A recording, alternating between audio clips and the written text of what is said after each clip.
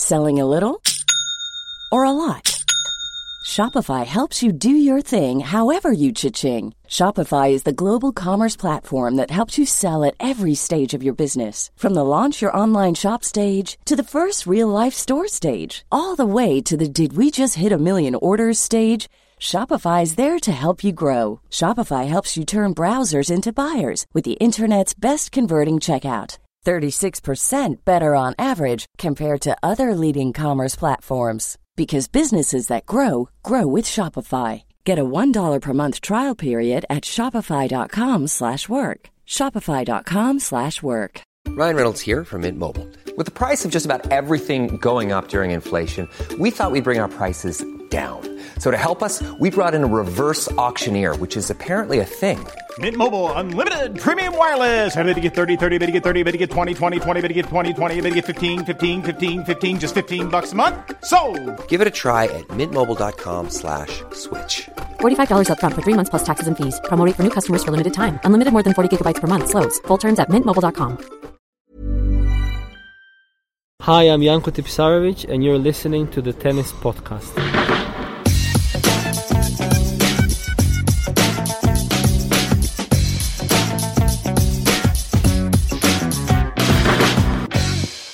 Well, we have a very special interview for you here on the Tennis Podcast today with Janko Tipsarevic, somebody I've wanted to speak to for a long time. He gave us a lot of time for this interview. I think it's absolutely riveting, fascinating to hear from him, what he's gone through, what his opinions are on so many aspects of the tennis world, and colleagues such as Novak Djokovic and Andy Murray and lots of the political elements of the circuit, and also what he's been through personally. You may have noticed that there is an explicit tag on this particular edition of the show. That's very unusual for the Tennis Podcast, but there is some strong language in this particular interview. We've left it uncut. I'm warning you about it now just in case it's not something you want to hear. I think it's still worth listening to. I think he's fascinating. If you do enjoy the show, do let people know, let your friends know, tweet the links so that other people can listen to it too. Here is Janko Tipsarevic. Well, Janko, welcome to the Tennis Podcast. Lovely to have you with us. Thank you for having me. I'm actually excited, very excited. That's really nice of you. I mean, you won't remember this, Janko, I suspect, but you were actually a guest you were a guest on this show 7 years ago in what was actually only episode 7 of the Tennis Podcast, and this is episode 520. So a lot has happened in the last 7 years.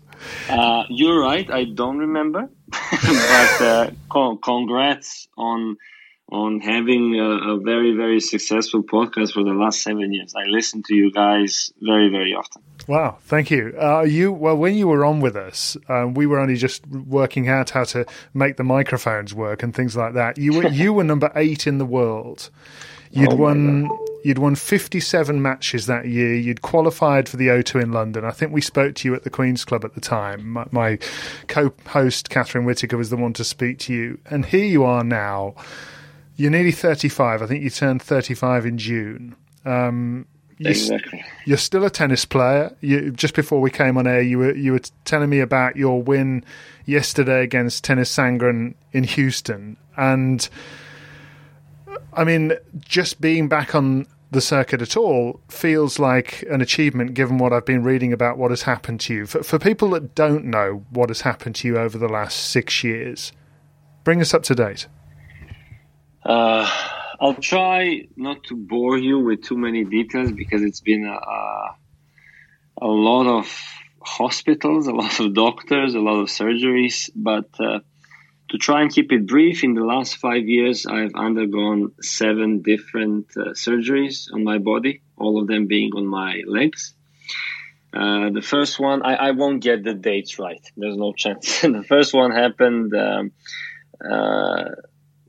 I had a double surgery on my left plantar fascia, which is a fancy name for the sole of your foot.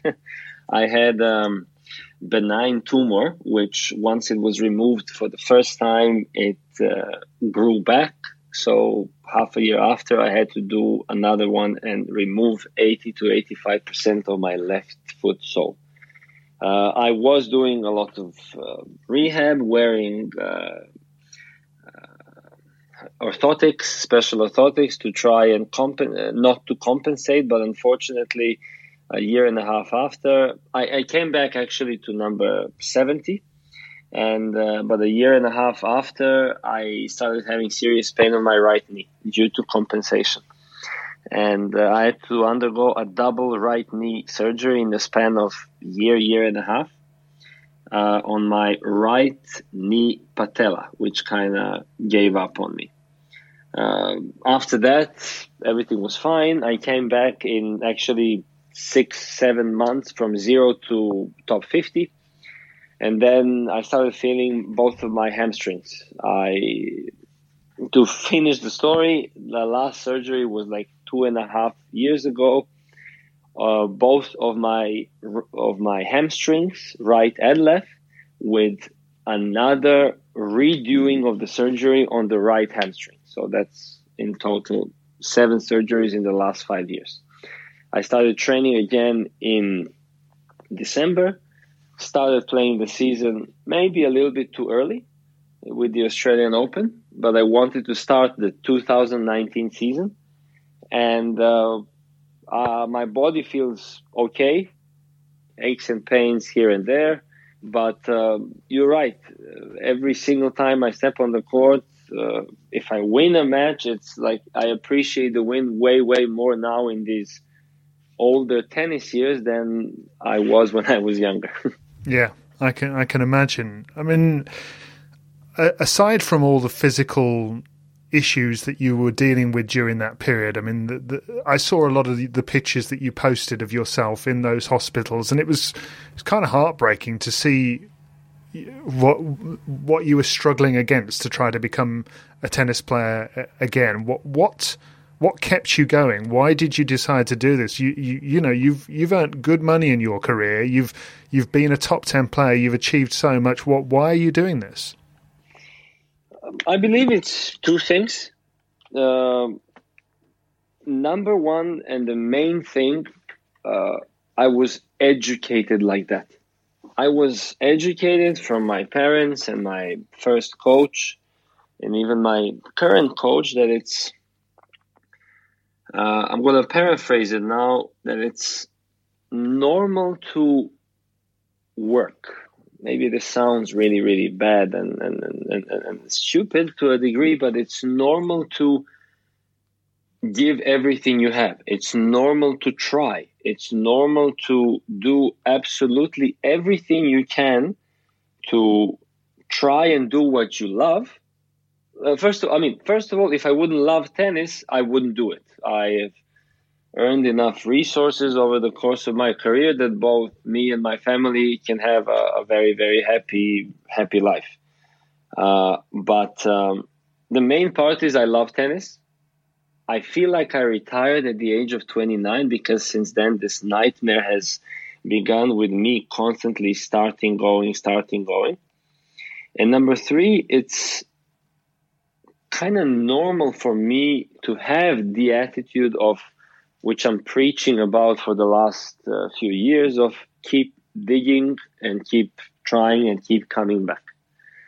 As the famous quote in Rocky Balboa is said, it's not about how hard you can hit, it's about how many times you can get hit and get up. And eventually like this, you become a winner. Not in tennis necessarily, but in life. We're going to get on to talk a little bit more about your phrase "keep digging" a little later, because one of the things I know you want to talk about is an initiative you're launching, a mastermind where you give people a chance to learn about the struggles and the things you've experienced and learnt over the course of your career to help them in their careers. We'll talk about that in a little while. But one of the things that when I was reading on the website to do with that initiative, I read that you said in 2018 that your mental health deteriorated.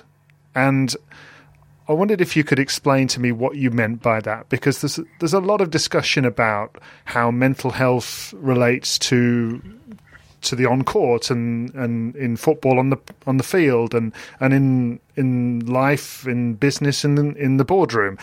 And I just wonder how it related to your mental health, what you were enduring physically and during that time. 2018 was the first time that I actually in my career that I would not say I was thinking about giving up, but it's the first time that I was starting to feel the signs and the symptoms of mental fatigue, because it's been year number 5 of digging, of trying to come back, and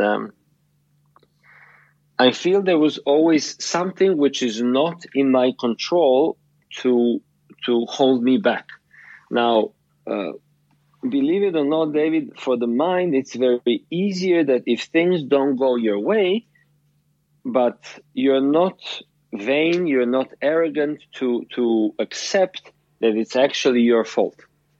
But in this, and if you accept that it's your fault, you can learn from it, learn from your mistakes, change something, and keep digging and keep trying again.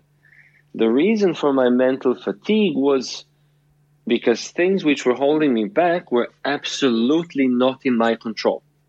There was nothing that I could do to feel less pain. I was just feeling that my body was giving up on me, and I was unable to do what I'm trying so hard for 4 or 5 years to do.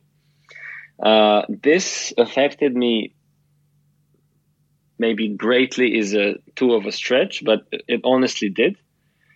The main point is also that it affected my family, because tennis is such a huge part of my life. I devoted close to 30 years to tennis because I started playing at the age of 6. And if you're doing everything you can and you cannot do what you love, this is affecting your personal life. Therefore, it's affecting your family. So I'm extremely grateful that my family members, especially my wife, was, being full of understanding for these months and months of, I don't want to say deep depression, but if there's such thing as a medium depression, I don't want to undermine depression because it's a serious medical condition. How would you describe it, though, Janko? Did you feel like you didn't want to do certain things? No, I didn't want to talk to anybody. My body was kind of on an autopilot, when the plane is flying, so the pilot just presses the autopilot button and it follows the path. But I wouldn't even say that I was in a bad mood. I was just flat.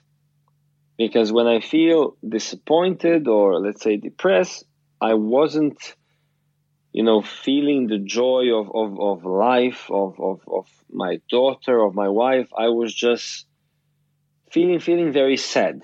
And sadness with me, it doesn't work in terms of rage or disappointment or whatever. It was more like I was just completely flat, which is completely opposite of my personality. The other thing which may help is, which I guess we'll talk about a little bit later, is the project of the academy which we're having in Belgrade, which I devoted a lot of time to. So once my mind was thinking about other work-related things, I was being able to kind of forget that I'm injured, that I'm unable to do this and that. But as soon as the work finished, again, I was coming back to this flat and, non-speaking Janko. Yeah. No, I can relate to it. I think there's probably a lot of people listening to this podcast that can relate to what you described there, because I think people are increasingly understanding mental health and actually hearing you talk about this situation. We've spent a lot of time over the last couple of years analysing and speaking to and trying to understand what Andy Murray has been going through, because he's obviously had some health issues and he's now had a hip surgery and I saw him 6 weeks ago and he suddenly seems like the world had lifted from his shoulders because he wasn't in pain anymore. I imagine you can relate to how he's been feeling. I just want to say something, because it happens very often that I say stuff to my close friends and then later on this happens. And then I kind of say, I told you so, but I say it only to a few people. Andy Murray will be back stronger than ever. Man, this is the first place where your listeners can hear it. And he will win another slam. I'm not sure if he will be back to world number one, but he will be back stronger than ever. I am 100% sure of it. In terms of... how can you be so sure? I am sure. How? Same like I was sure when I was speaking with Novak after his elbow surgery. And okay, for Novak was a little bit easier because I was around him. And if I see his behavior around him, I'm not a huge religious guy, but I believe that the universe recognizes if you really want something. Andy Murray, in my opinion, is completely obsessed about tennis, which is an unbelievable gift and a great thing. So if he is completely obsessed about tennis and wants something really bad, there is no way that this will not happen. Same like I said to Novak, beginning of last year, after the surgery, once I saw how he's behaving and how he's going about things, I said, this time next year, you will be number one. And he was laughing because he was, I think, 20 at the time. So for Andy Murray, listen, you can never be sure. This is just my strong hunch and strong feeling. Time will tell. The tennis life in general, if you're a true tennis player, it's not hard being a tennis player by soul, by nature. So when you're deprived of doing what you love the most, and when it's nothing you can do about it, I can really relate to Andy and, difficulties and issues that probably him and his family were having outside of the court in the period of surgeries, trying to come back, feeling pain every single day. Because trust me, I know how it feels. Yeah, you do probably more than most people, I would imagine. What do you hope to still achieve in your career, Janko? Obviously, we have the unknown of your health for the future. Let's hope it's good health from here on. But what do you hope and believe you can still do? I'm a big believer in setting up goals. Because if you don't have a goal, no matter how high or how low the goal is, I feel you're not really doing anything to progress. If you set up goals, potentially higher goals, this means that you're brave enough to fail. And if you're brave enough to fail, you're brave enough to learn and accept where you are in, let's say, on the tennis court and generally in life. Having that being said, it's very difficult for me to set up a realistic goal because I don't know how my body would feel. This maybe sounds pretentious, but if I am 100% healthy and I have no pain, I believe that I can be back in the top 50, which will not change my life. Nothing will change if I am in the top 50 for the next year or two or whatever. But it would mean a lot to me to prove to myself and to prove to the world that with the willpower and the keep digging attitude and mentality, after 7 surgeries or whatever, this is something which is doable. It is really doable. Same like I told you about Novak, same like I'm telling you about Andy. If you really want it. It's always about how much do you want it and how much do you really want it. And as I said, this will not change my life, the way I go about things or whatever, because at the end of our tennis careers, we are left with 2 things. We are left with the bad and the good memories that we had over the span of 12, 15, 16, 17 years that we had on the ATP Tour. And we have our bank account.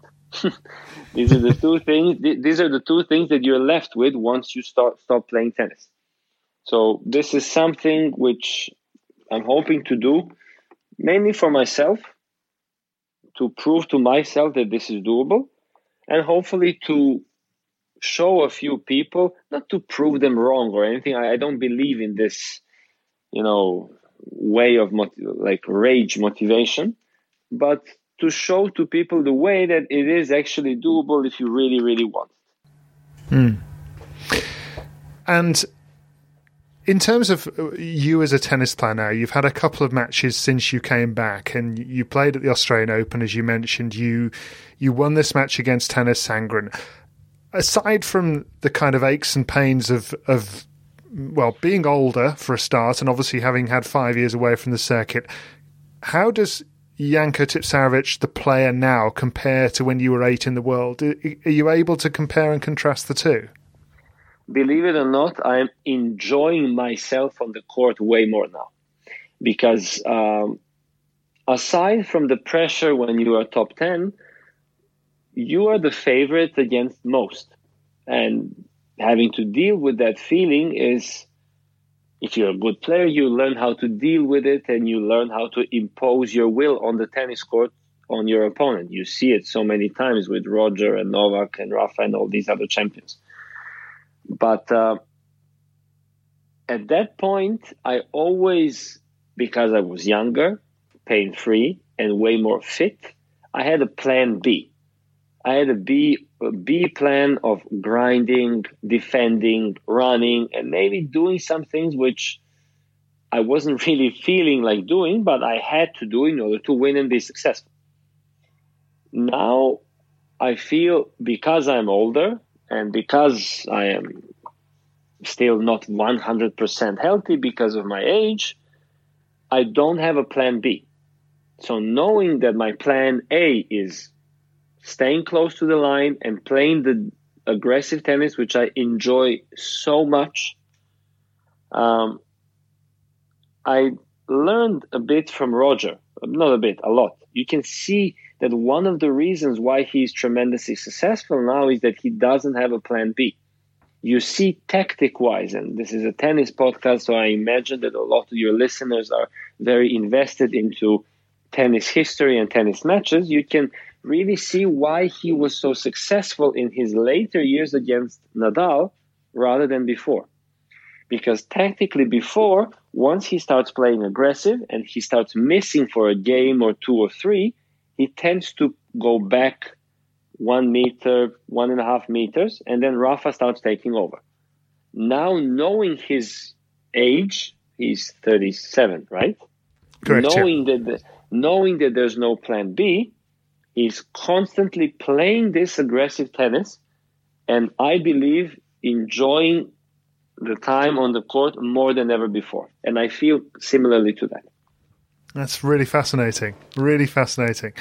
Well, you may not have a plan B on the court anymore, but you certainly seem to have a plan B off the court. I want to talk to you a little bit later about Novak some more and 1 or 2 other issues, but your plan B, we've alluded to it. I was looking at the website, succeedwithjanko.com. Tell us what that is. Succeed with Janko, I don't want people to get the wrong idea that this sounds like extremely pretentious, because it's not. There's thousands and thousands more successful people than I will ever be or I am, but it's more about the mindset. This is why it's called the mastermind class. I'm a big believer that you haven't taught or preached, for that matter, until you have learned.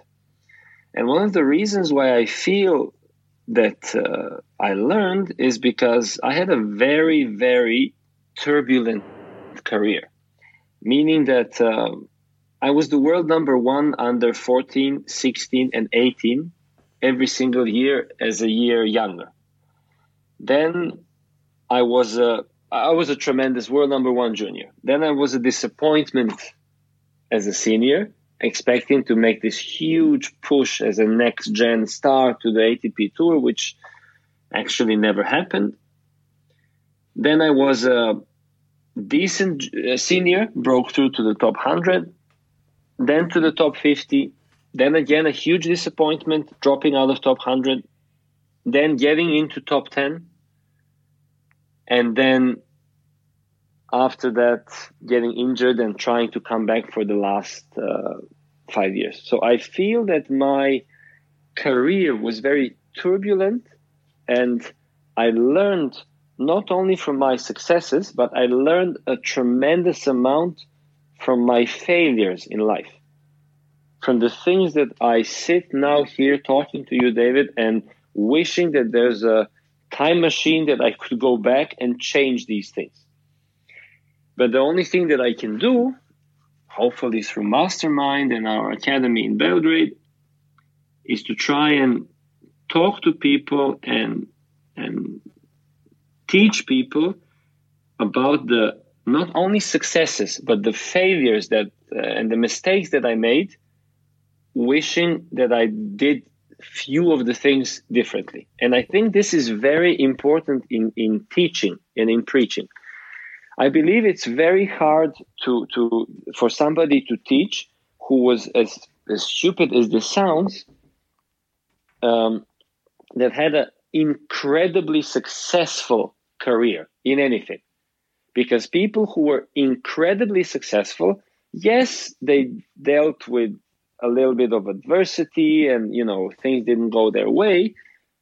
But for the most part, a lot of these athletes, they didn't really feel the ups and downs of a normal person, of a career. So this is why I am really, really convinced and strongly convinced that I have a tremendously powerful message to send to all of our listeners which subscribe. What would you do differently? The first thing that I would do differently is change the way that I was looking at tennis as a way of life, not as a sport. Don't get me wrong. I still have. I'm still playing. I didn't retire just yet, but I still had a good career in terms of being in the top 100 for, I don't know how many years, being in the top 50 for 7 years or 8 years, being in the top 10 for 2 years. But I learned over the past that tennis is not a sport. Tennis is a way of life.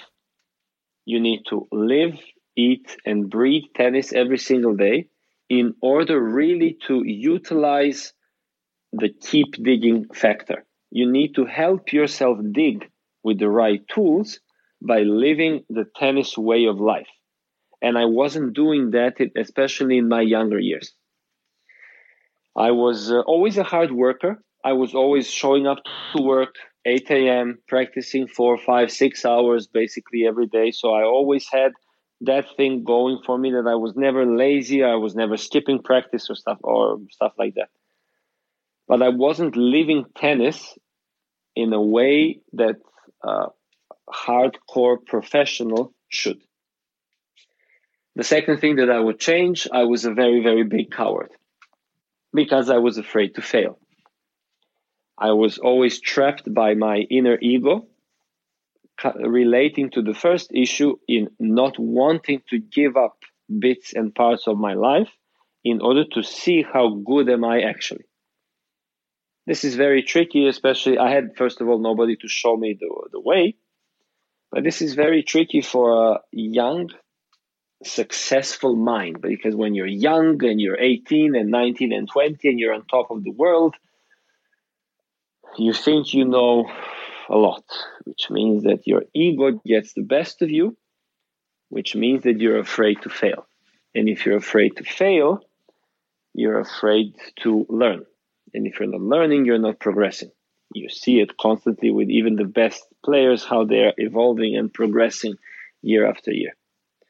These are just some small, actually major things in my career and my life that I definitely would change.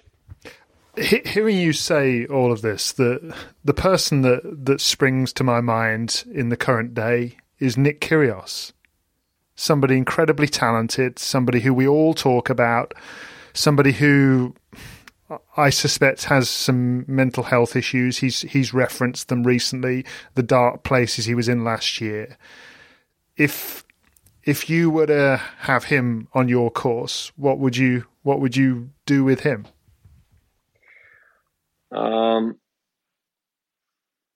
Nick, for most people, and I can tell, I don't know Nick that well. We know each other from the locker room. We haven't spent a lot of time together, but even though to some of the people outside he seems very arrogant, he's actually a tremendously nice guy. And I hear this from players around, even from a very, very close friend of mine, Rainer Schuttler, who spent like a month with him in this league in India, which was played. So he is a tremendously nice guy and a good soul.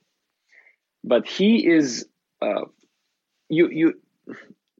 first thing when you think about Nick Kyrgios as a fan, maybe you think, okay, he's incredibly talented. But the other part is, well, it's a shame. Am I right, David? When you think about Nick Kyrgios, the sentence which would kind of like as a cloud go through your mind is, well, it's a shame. But I think talking to Nick Kyrgios or coaching Nick Kyrgios has nothing to do with his forehand or backhand or whatever. It has to do with what does he really want in life? If he really giving up a lot, because your tennis career is short, but your life is also very short. The mindset that some of these guys have, I want to enjoy life to the fullest. And even if I don't reach my full potential, I'm okay with that. Maybe Nick is okay with that, because giving up a lot of the things outside, practicing 4, 5, 6 hours every day, going to bed early, being a hardcore professional, it's not easy. We heard so many stories from all the greats, Kobe Bryant or Michael Jordan or whatever, Tiger Woods or Michael Schumacher, of all the great athletes. Maybe Nick doesn't really want that.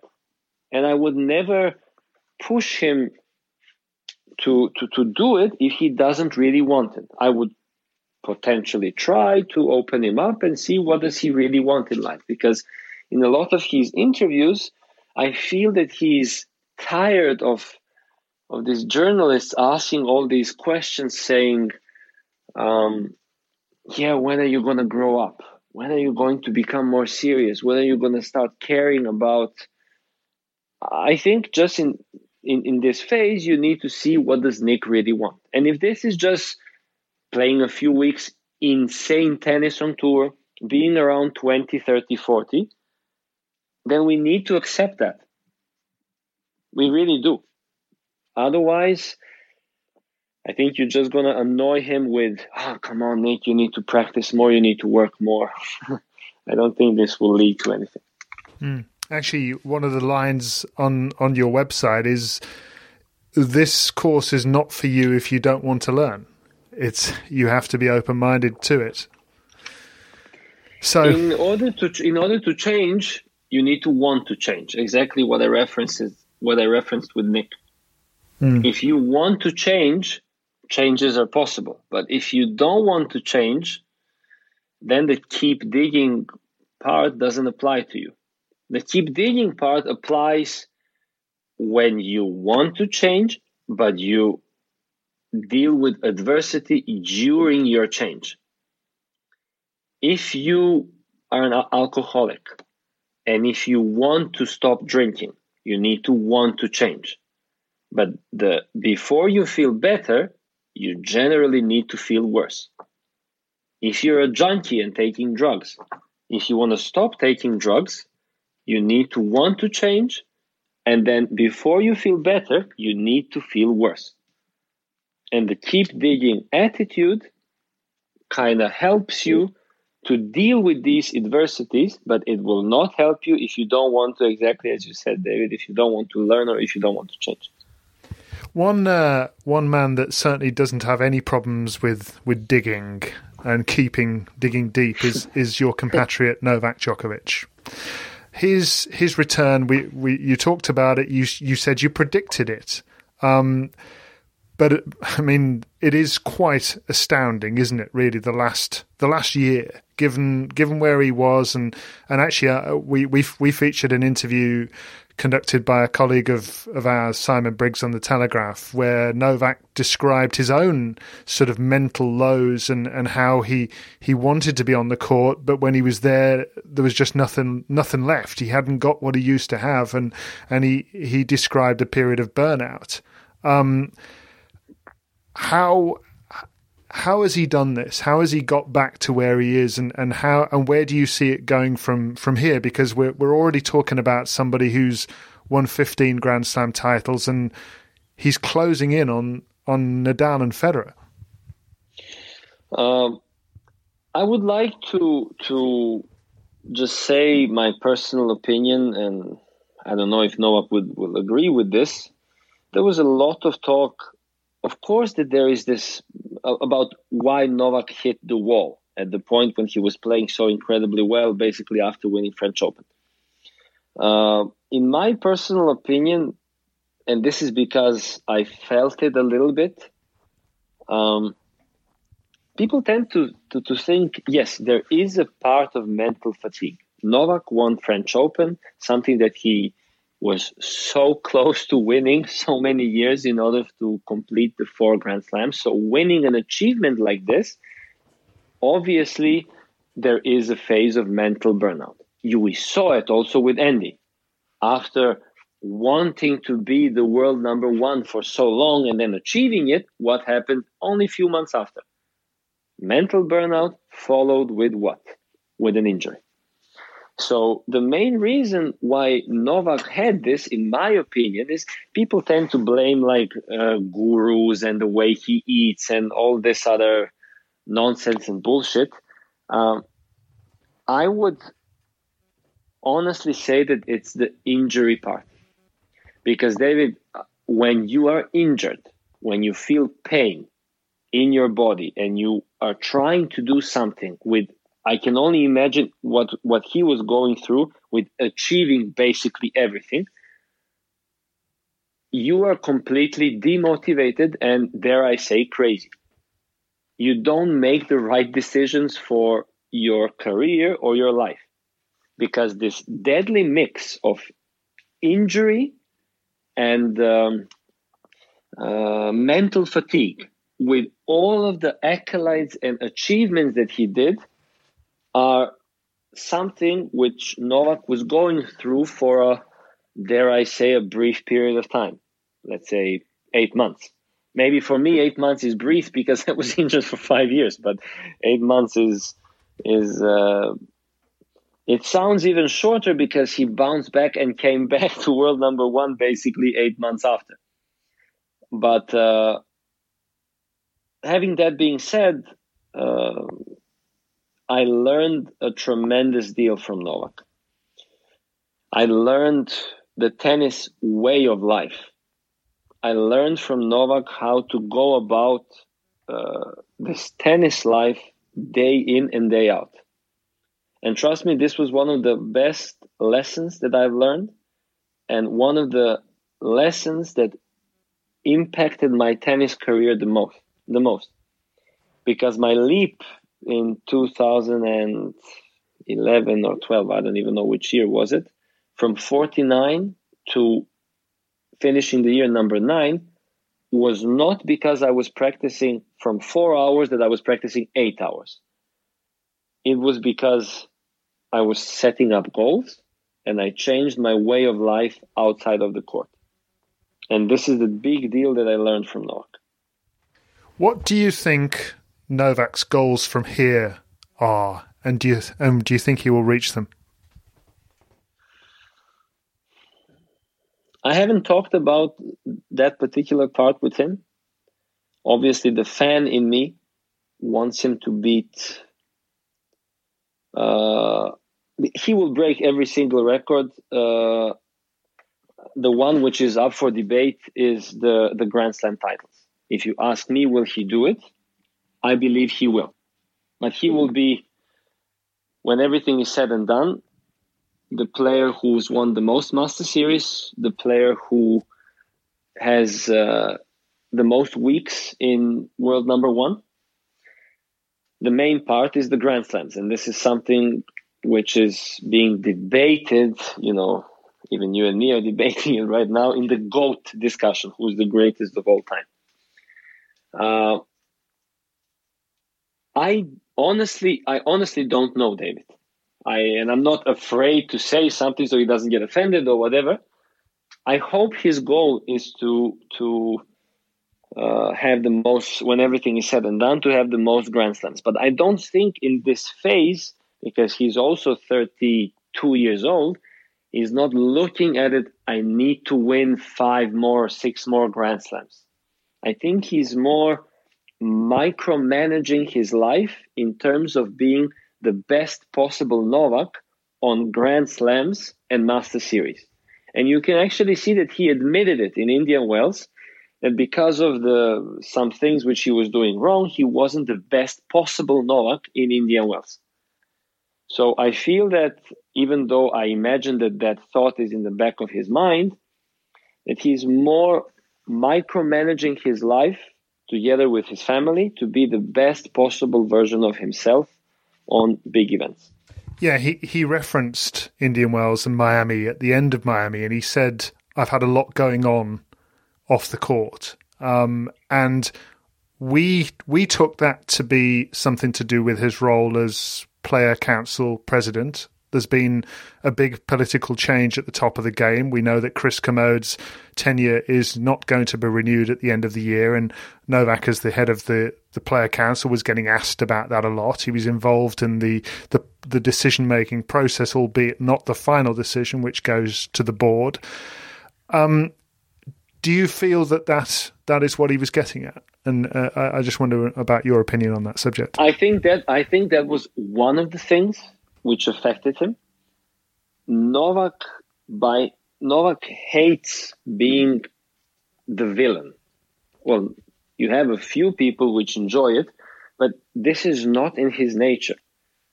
This guy is so forgiving, and he's helping so many people in his circles, and all of a sudden his message was translated in a completely bullshit way, that he was the main guy who wanted to change Chris because Chris ruined tennis. It's completely not true. But in the media, he was portrayed, especially when Rafa and Roger said that they don't agree with him, he was portrayed as this guy who is changing Chris and leading the opposition or whatever, which was basically never his real intention. So I believe that this fact, with all the meetings that he was doing, and I tell you, there were some, this affected him. I'll tell you another thing. Novak is really seriously taking this role as players' president, which is against my advice. This is a very, very difficult role, and there were players in the past who were, and I don't want to name anybody, that were having this position just to be the president, but they were not actually really even 10% invested into everyday issues like Novak is. This guy is talking to players at the Australian Open. Why is court 17 a bit faster than the center court or whatever? And I'm thinking to myself, what the fuck are you doing? You should be focusing on other things, especially in this stage of your career, rather than doing this. So I felt that my opinion is that he got a little bit disappointed because he was trying to do so much good for tennis, but at the end was portrayed as this villain who kicked out Chris from the ATP. You say he doesn't like to be portrayed as the villain, and actually in matches over the years... Because he's not. He's not. I was going to say that in matches over the years, particularly when we see him play against Federer, I've seen a couple of those Wimbledon finals and the US Open finals, and because of the way people support Federer, sometimes, once or twice I've felt a bit uncomfortable with it because it has been so one way. And you can see on Novak's face what he's having to deal with. Do you think he takes that hard? Is that tough for him? I think it's way different on the tennis court.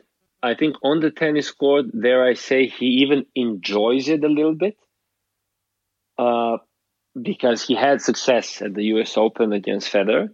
But don't forget, when Roger was coming up and Agassi and Pete were still playing, who was the crowd cheering for? This is absolutely normal, David. When Federer is playing against Sampras at Wimbledon, 80% of the crowd is cheering for Sampras because they know that this may be the last Wimbledon that he was playing. When the older guys are on tour and still playing and competing, it's generally normal that people are cheering more for the older, greater players. And I promise you one thing, once Federer retires and Novak is still playing and he's competing against Dominic Thiem or Sasha Zverev or Shapovalov or whoever is coming up, the crowd will generally cheer more for Novak. This is just the way how it goes. That's very interesting. Yes, I can see your point there. And actually, I've covered Novak Djokovic's career since the start, having worked in tennis for a long time. I've interviewed him a few times. I don't feel like I know him very well.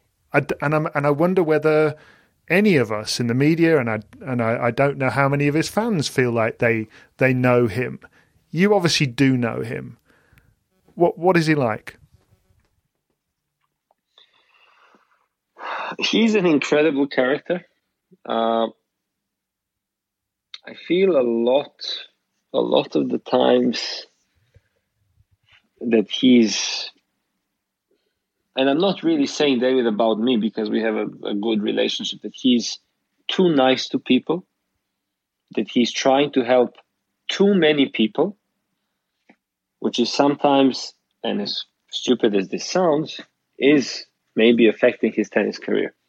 You can see that with his tennis of life, the way that he lived his life outside of the court with his charitable foundation and the tremendous amount of people that he's helping. Second, it's insane how unmaterialistic this guy actually is. It's maybe a stretch to say that he doesn't care about money, but I think he's really, really different when it comes to most people to this point. But in the media, obviously, he's always saying the right thing as he should. But the main part is that he actually really feels this way. And sometimes I feel really like rage when the media, and don't get this the wrong way, mainly British media, is twisting his words because he said something that is against this guy or that guy, which is absolutely not true. So my experience with Novak is that he's a really, really interesting character with a tremendous heart and helping, in my opinion, even sometimes too many people around him. How would you like to look 5 years younger? In a clinical study, people that had volume added with Juvederm Voluma XC in the cheeks perceived themselves as looking 5 years younger at 6 months after treatment. Look younger, feel like you. Add volume for lift and contour in the cheeks with Juvederm Voluma XC. Reverse signs of aging by adding volume to smooth laugh lines with Juvederm Volure XC. For important safety information and to find a licensed specialist, visit Juvederm.com. That's JUVEDERM.com. Not for people with severe allergic reactions, allergies to lidocaine, or the proteins used in Juvederm. Common side effects include injection site redness, swelling, pain, tenderness, firmness, lumps, bumps, bruising, discoloration, or itching. There's a risk of unintentional injection into a blood vessel, which can cause vision abnormalities, blindness, stroke, temporary scabs, or scarring. Talk to a licensed specialist to find out if it's right for you. Burrow's furniture is built for the way you live. From ensuring easy assembly and disassembly to honoring highly requested new colors for their award-winning seating, they always have their customers in mind. Their modular seating is made out of durable materials to last and grow with you. And with Burrow, you always get fast, free shipping. Get up to 60% off during Burrow's Memorial Day sale at burrow.com/ACAST.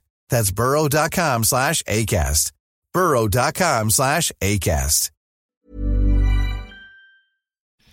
Hello, Tennis Podcast listeners. David here. Now, you might know that I love a bit of cooking, and I think I'm quite good at it. But if I'm honest, even I get fed up trying to work out what to do every night. That's where Home Chef comes in. Being able to put together a delicious meal without the long prep and the cook times, well, that's pretty cool. Home Chef provides fresh ingredients and chef-designed recipes conveniently delivered to your doorstep to simplify your cooking experience. They have over 30 options a week and serve a variety of dietary needs, so you don't have to worry about what to make ahead of time. Not only is it convenient, but it's economical too. Home Chef customers save an average of $86 per month on groceries. Now, for a limited time, Home Chef is offering Tennis Podcast listeners 18 free meals plus free dessert for life and, of course, free shipping on your very first box. Go to homechef.com/tennis. That's homechef.com/tennis for 18 free meals and free dessert for life. You heard it right. One of the things that you've spoken on over the last couple of months, Janko, are the changes to the lower reaches of the tour. The ITF World Tour came in, and it was heavily criticised. You were one of those that criticised the changes, and they have subsequently made some revisions to those, to the rules that they have, and they've talked about increasing the qualifying rounds in the ITF World Tour. I just wonder whether you feel what else needs to be done.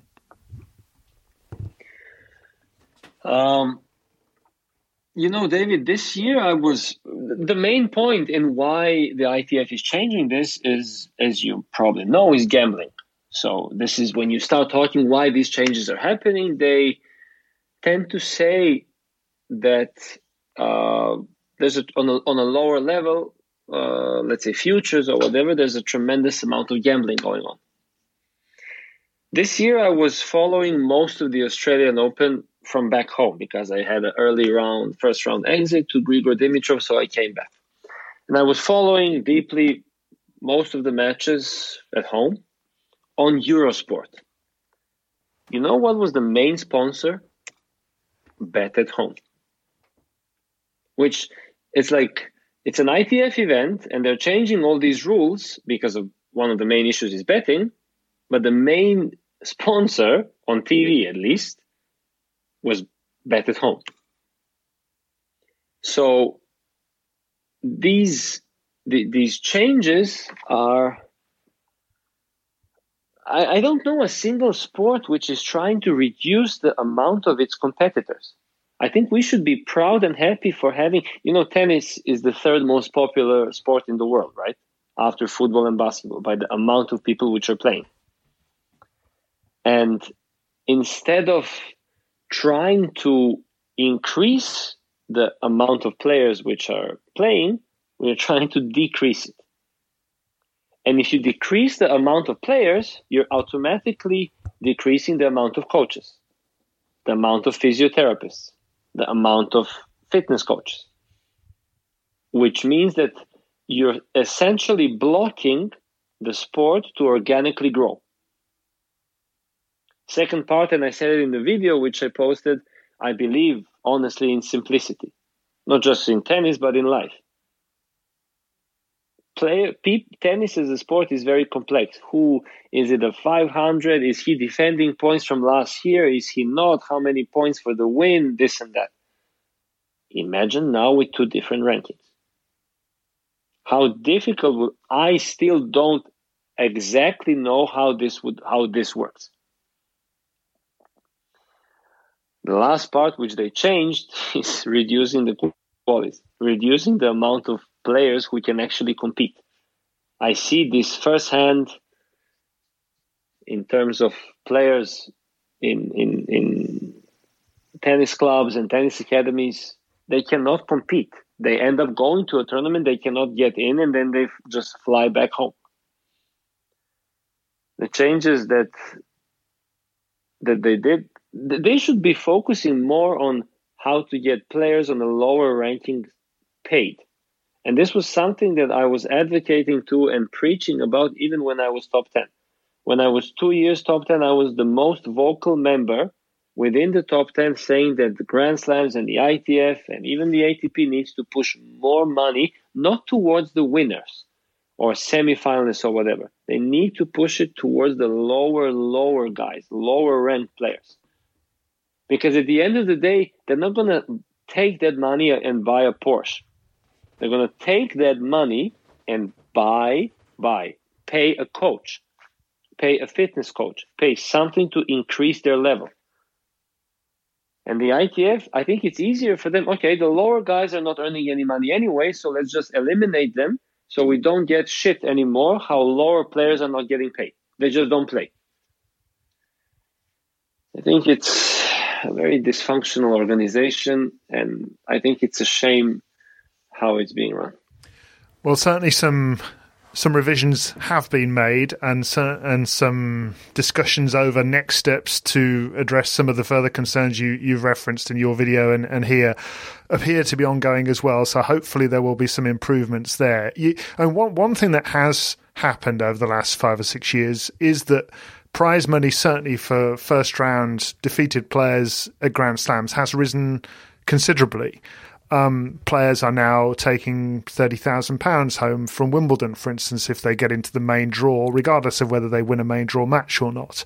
So it would appear during the 5 years that you've been away or unable to play as much as you wanted because of your injuries, things have improved at that level. Aside from the way your irritation at the way Novak has been portrayed, do you feel that it is the right decision to be moving Chris along or not? I think, and sorry to say, David, but I completely disagree with you. Things haven't changed one bit. And you want to know why? The reason why is that the percentage, first of all, there is a common misconception which is being portrayed by the media. And I don't think that you're doing this willingly. I just think that you're going about it the wrong way. Somebody who loses first round it's portrayed by the media. There are two different narratives. Number one, Novak Djokovic wins Australian Open and gets, I don't know, $3 million, whatever, $3 million. And then people who read this in the media, in the newspapers, online, whatever, they say, oh my God, Novak won X amount of money for 2 weeks of playing tennis. And then there's the follow-up sentence. These tennis players earn so much. And then there's the second part of portraying, wow, you lost in the first round and you get to take home £30,000, which is not the right message, David. But it is a fact, Janko. It's not. This is why am I saying this? It's not portrayed in the right way. Same like as the first message, when a Grand Slam winner wins $3 million, the common misconception is that these tennis players earn a lot. People don't go about it the right way because he didn't get £30,000 for losing the first round. He got £30,000 for being 60 in the world. Yep, no, I fully accept that. In the third most popular sport in the world. He should be taking, and why nothing has absolutely changed, and it's an incredible shame. The percentages that the players are getting from Grand Slams are exactly the same like 10 years ago. Maybe it changed for 1 or 2%. If you take all things in consideration, the inflation, the recession, and everything else, it's still 12%, David. It's still 12% of the total income of the gross revenue income of the Grand Slam. And it's been like this for numerous years. And when I say to the people, and now it's very, it's hard if I talk about money because people think I'm pretentious. He should be taking home £120,000 for losing in the first round. You want to know why? Because he probably pays $150 to a coach per year. my point is nothing has actually changed. And I don't blame Chris entirely for this. It's not only his fault. But the problem is that the players, I blame the players the most. We don't go about it the right way. And what would be the right way? And it's insane, David, that in this era of Novak Djokovic, Serena Williams, Rafael Nadal, Brian Brothers, and Roger Federer, 5, 6 biggest names in the history of tennis, that nothing is actually changed. You want to know how much the salaries changed when Michael Jordan was playing, now when LeBron is playing, when Tiger Woods was playing, when Michael Schumacher was driving? The percentages changed dramatically. You remember the NBA lockdown a few years ago, 7, 8 years ago, when they refused to play half a season? I do. You want to know why? They were disagreeing between 49 and 51%. Basketball-related income. So are you saying, what are you saying you feel does need to be done then? Do you feel that, because I mean, the one of the issues of the ATP Tour we've discussed a lot on the tennis podcast here is that somebody in Chris Commode's role is running a combination between players and tournaments. Are you saying that should be dismantled? When I'm saying this, wherever, if this is Chris or any other person, please don't feel that I'm attacking the CEO of the ATP, because this, and he stressed this point out in the Melbourne players meeting, this is an impossible position because he's in the middle of tournaments and players. So this is not a knock or hit on Chris or anybody in that position. I'm just talking about the narrative which the prize money is being portrayed. If I tell you, David, I know you, and I know deeply inside that you agree with me, especially because you're in tennis for most of your life. If I tell you I lose in the first round of Wimbledon and I get £30,000, you would say, wow, that's impressive. But what if I would tell you I am ranked number 50 in the world and I got that amount of money? You would say, well, that's not really impressive. And what if I would tell you that from the total revenue, men and women together, doubles, singles, mix, everything together, we are getting 12% from the total revenue? What would you say? Is this fair or is this not fair? You don't have to answer. That's okay. My point is that it's being portrayed in a completely wrong way. And I don't blame Chris entirely, but I blame the players. I blame this dysfunctional group, which is, I don't know, called the ATP Council or whatever. We're just not united, and managing agencies and Grand Slams and Wimbledons and Australian Opens of the world are just laughing in our face. Do you need a union, a separate union that isn't how it is now? We need somebody, and I'm maybe going really deep into this, we need somebody who knows how to play poker. We need somebody who has balls to show us the right way. We need players to really realize that there is a possibility to move French Open to Rome, to move Melbourne to Beijing. But players don't believe that this is possible. Players don't believe that they deserve $200,000 for losing the first round of a Grand Slam, because they're ranked top 50 in the third most popular sport in the world. Now, I know that this may tick off some of your listeners because I'm talking about outrageous amounts of money, but it's okay if a soccer player or an NBA player or a golf player earns that much. But when tennis players are talking about this money, then there is like, oh my God, this is insane. So we need somebody to show us the right way and believe that Wimbledon can actually be moved to Abu Dhabi. You want Wimbledon to be moved to Abu Dhabi? I don't. This is the point. But nobody believes that this can actually happen, David. Well, that couldn't happen there, could it? It could. Yes, it could. This is one of my favorite philosophers is Friedrich Nietzsche. And his theory of talking about life and philosophy is the nihilistic approach. The nihilistic approach is if we take everything which we think has some value and rub it down and put it to ground zero. And then we start talking about this. I tell you one thing, David. If the French Open is to be moved to Rome, which is actually kind of funny. You didn't laugh when I said that we could move French Open to Rome or Australian Open to Beijing, but you laughed when I said about Wimbledon. Yeah, I mean, I was open-mouthed there. You can't see me right now, Janko, but I think I understand what you're getting at. What you're saying is you should be prepared to look at it as a blank canvas that could be started again. Because I'm not even talking, David, about money. I'm talking about percentages. And I promise you one thing.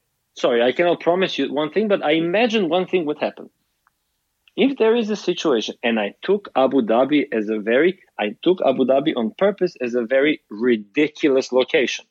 It's a ridiculous location to move Wimbledon to. I didn't say Manchester or New York or whatever. And the reason for this is if there is a slight chance that this actually happens, this doesn't go to the LTA. This doesn't go to the whatever. Prime Minister of Great Britain. This goes to the fucking Queen of England. This information that there is a tangible point that Wimbledon might be moved. And then she would probably ask, the lovely Queen of England would probably ask, but why do players want to move? And then somebody would have to say, because they feel underpaid.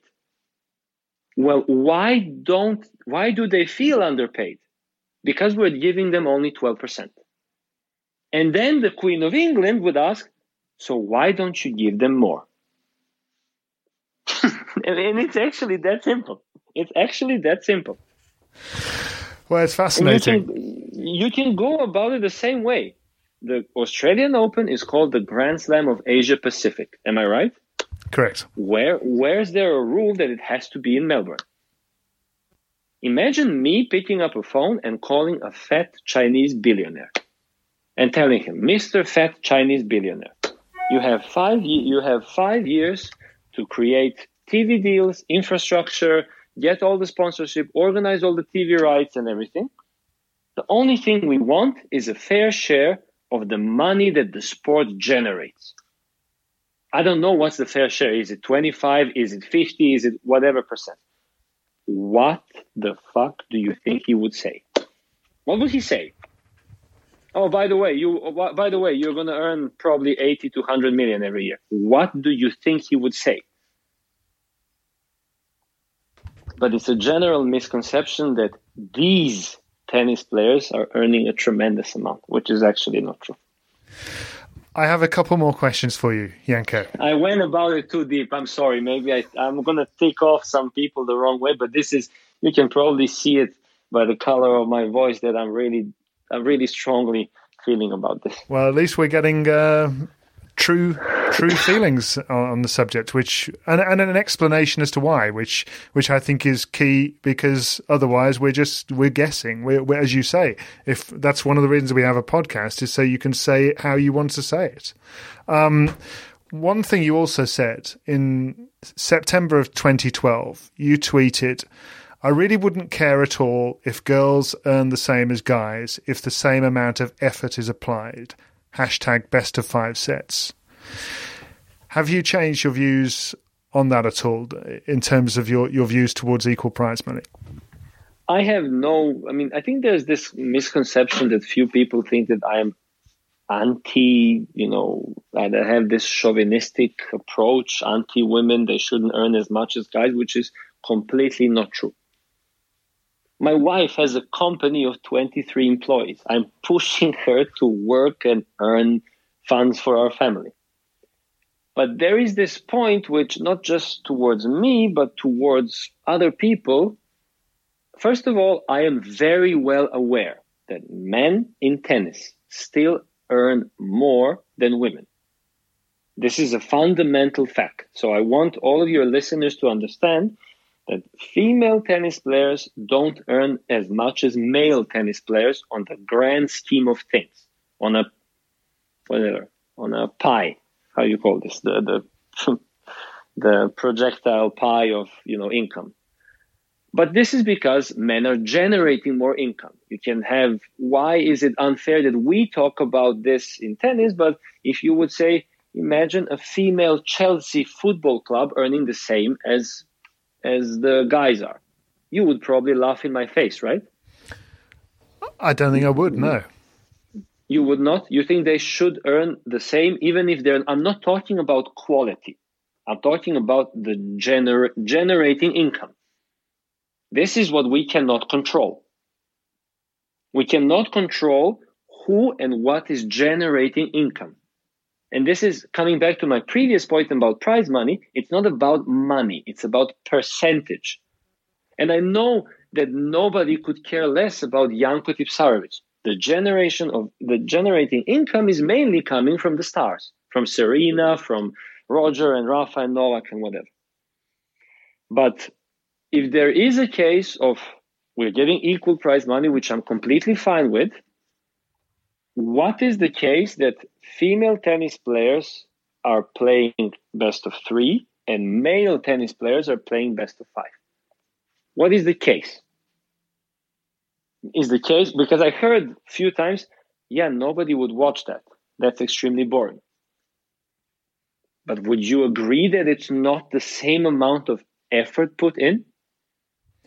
Would you agree if there was a female sprinter, they're not running 80 meters, they're running 100.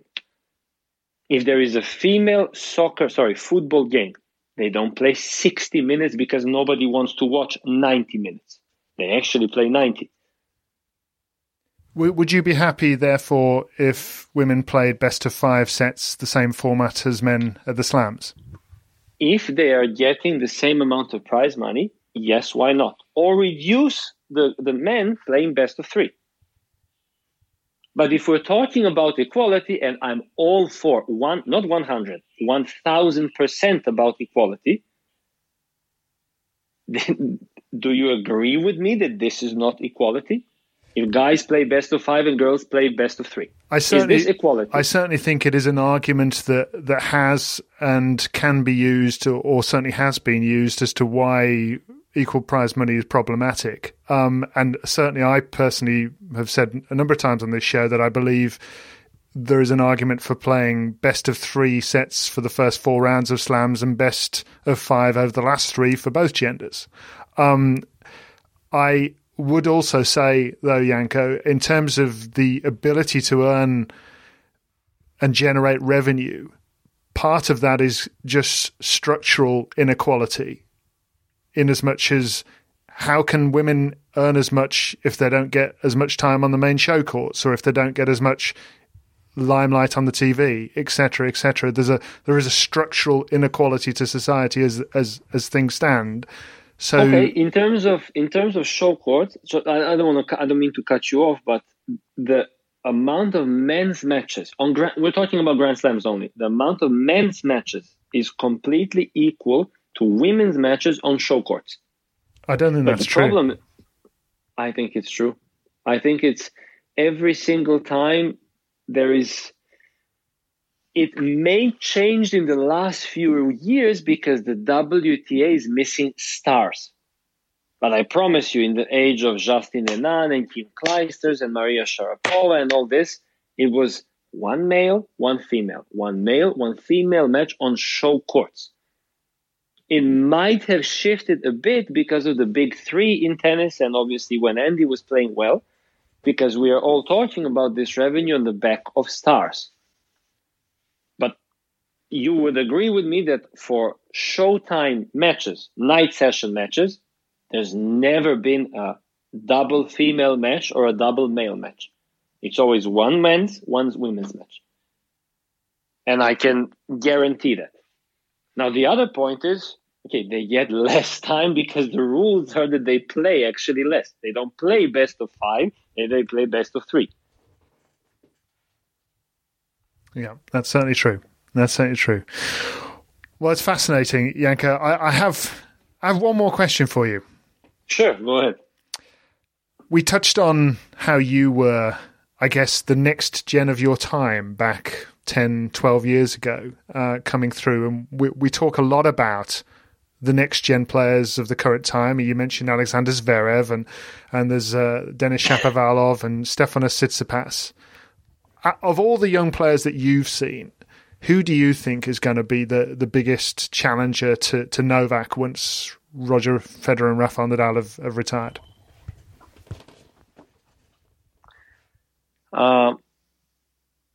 Obviously, the first name which broke through, which doesn't necessarily mean anything that he will be the guy who will dominate men's tennis, is Sasha Zverev.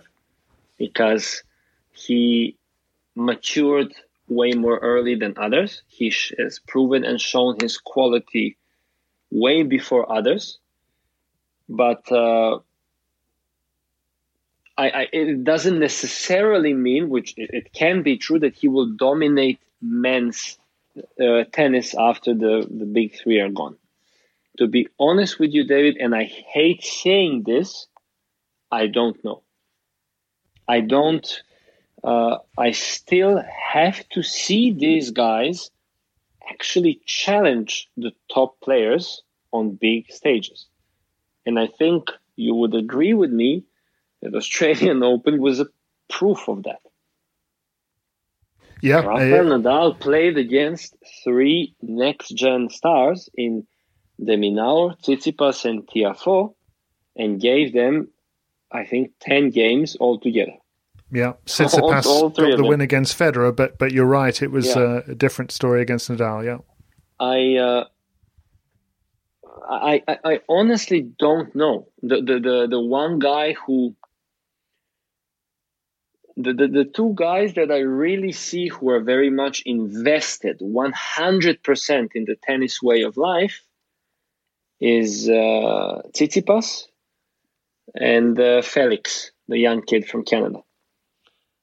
Who is breaking through really nicely. Yeah, Ogier Aliassime, correct. Yeah. But I don't know. Maybe Denis Shapovalov breaks through in a year. Maybe, I don't know, Kyrgios decides to, okay, enough bullshitting, I want to be world number 1. Maybe, I don't know, Dominic Thiem elevates his game and starts playing better on hardcore. I don't know. So I need to see a little bit more in these guys consistently challenge. If you're asking me who's going to win Grand Slams, I can tell you right now, all of these guys will win a Grand Slam. But if you're asking me who's going to dominate men's tennis once the big 3 is retired, I honestly don't know. And I guess that's one of the reasons that those 3 that have are so exceptional, because they're all good. They're all brilliant tennis players, but those 3 have just got it between the ears as well. I think,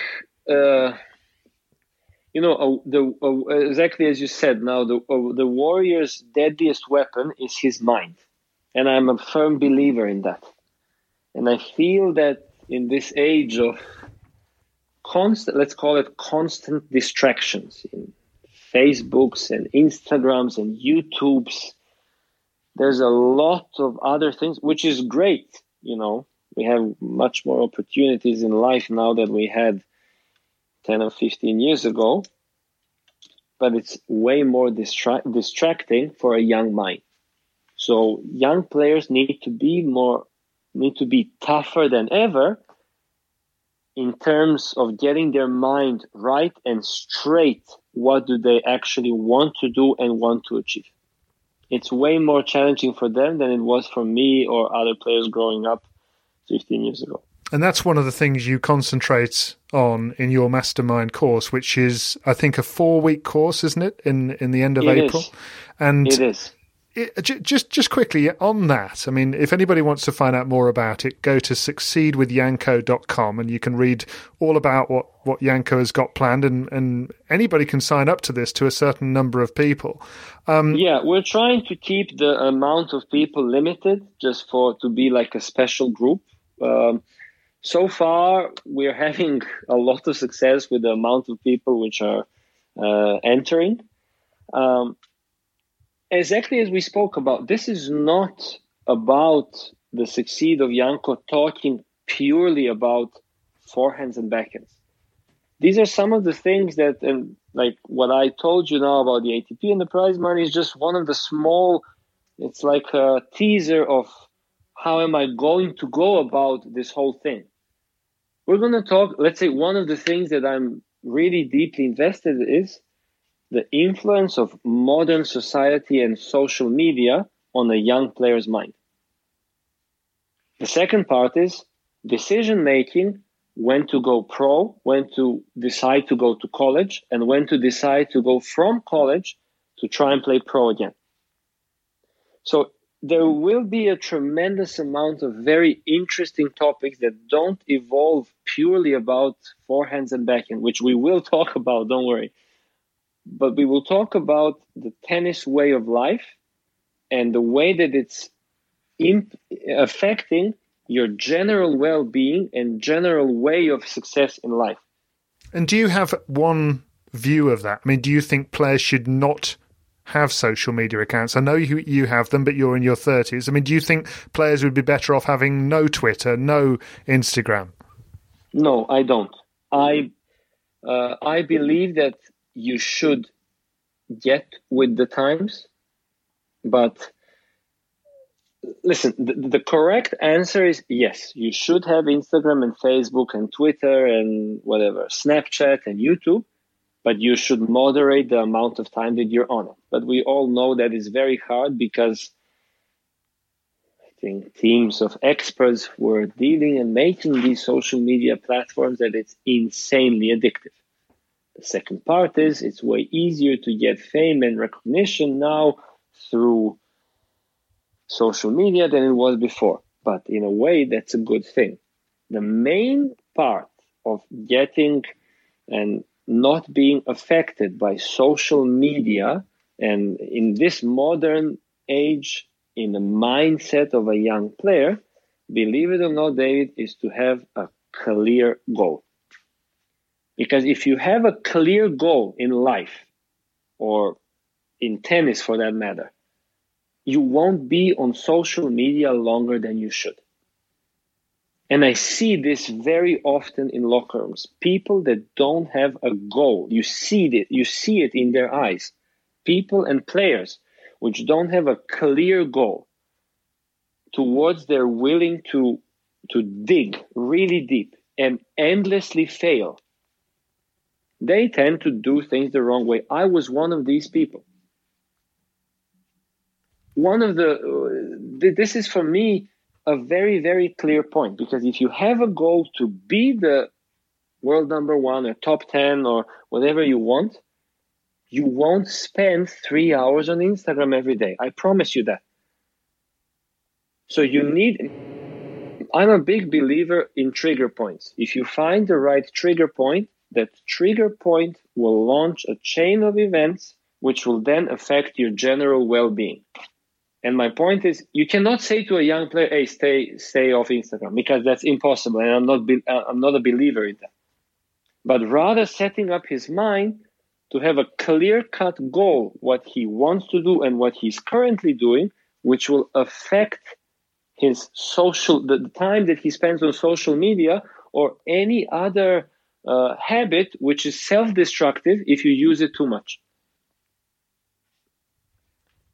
Fascinating, really is. And I'm sure everybody who's listened to this interview here on the Tennis Podcast will just feel that they've really got to know you a little bit and how you feel and the reason you're setting up this program. And, well, I wish you all the best with it, Janko. Really do appreciate the time you've given us here on the Tennis Podcast. Thank you very much for having me, David. I'm very happy that you allowed me to kind of open up, express maybe even some things that I shouldn't have said, but I really felt passionate about it, and I'm happy that you gave me the platform to do it. It's our pleasure. I hope to see you on the circuit, winning matches and furthering your goals in the future. Thank you very much, David. So that's Janko Tipsarevic. We were supposed to be talking for 45 minutes. It ended up being an hour and 20. And personally, I loved every minute of it. He surprised me. He shocked me at times. But I was on the edge of my seat talking to him. I hope you feel similarly having listened to him. As you could probably tell, I don't agree with everything he said. I question elements of how realistic it is to be able to, for instance, have a players' union that will help the sport operate in a way that ends up making all the players better off. They might get a bigger slice of the pie, they might get a higher percentage, but would the sport be overall better off and earn as much revenue as it has been earning in terms of its increases over the last 6 years? I personally question that, given all the political elements that one has to consider within the sport. But that's only my view. You may have a different view. The point of having Janko on this show was to allow him to express his views, and I personally found it fascinating to listen to him. We'll be back with more of these types of show in the future if we can. We're trying to get more guests on. If you've enjoyed it, do let people know. Share the interview on social media. Send the links to people. And hopefully many more people can enjoy these types of show. And we'll be able to do more of them in the future. That's it for now, though. So thanks for listening. And we'll speak to you soon.